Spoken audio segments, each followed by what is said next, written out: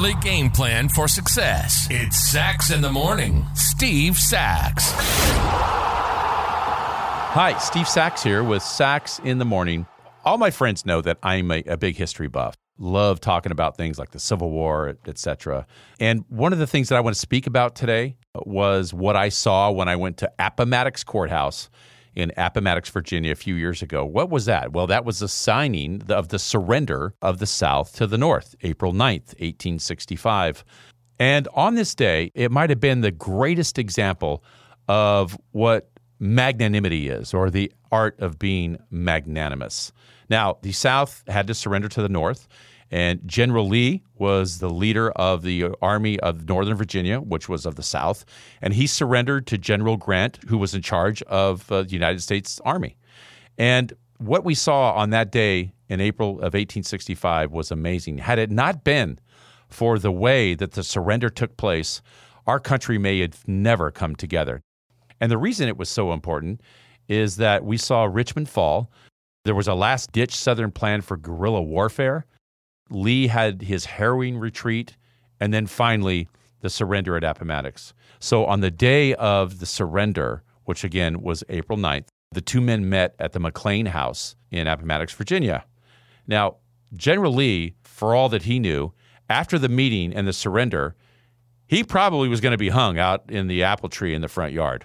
Now, the surrender took place, and Grant had great terms for Lee. He let him keep his munitions. He gave them food. He let him keep all their animals. And when it was over, General Lee walked outside, fully expecting that he was going to die on this day. And what he saw then was stunning.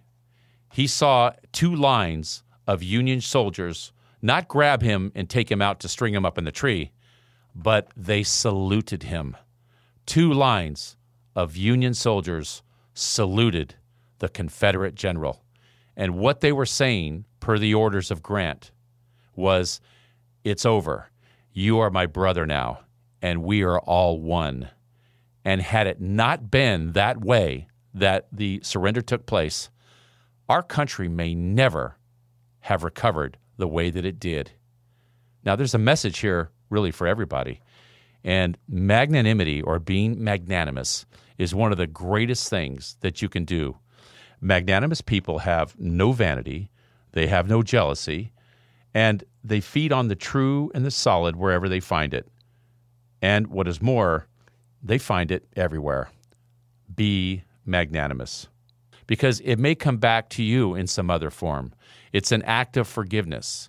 When somebody hands you that olive branch, take that olive branch, take it and make it work. That's my Sax in the Morning short for today. I encourage all of you to engage and follow your emotional heart. And remember, don't forget, Steve Garvey is going to be our long-form guest this Thursday, the 19th. Tremendous. Steve Garvey.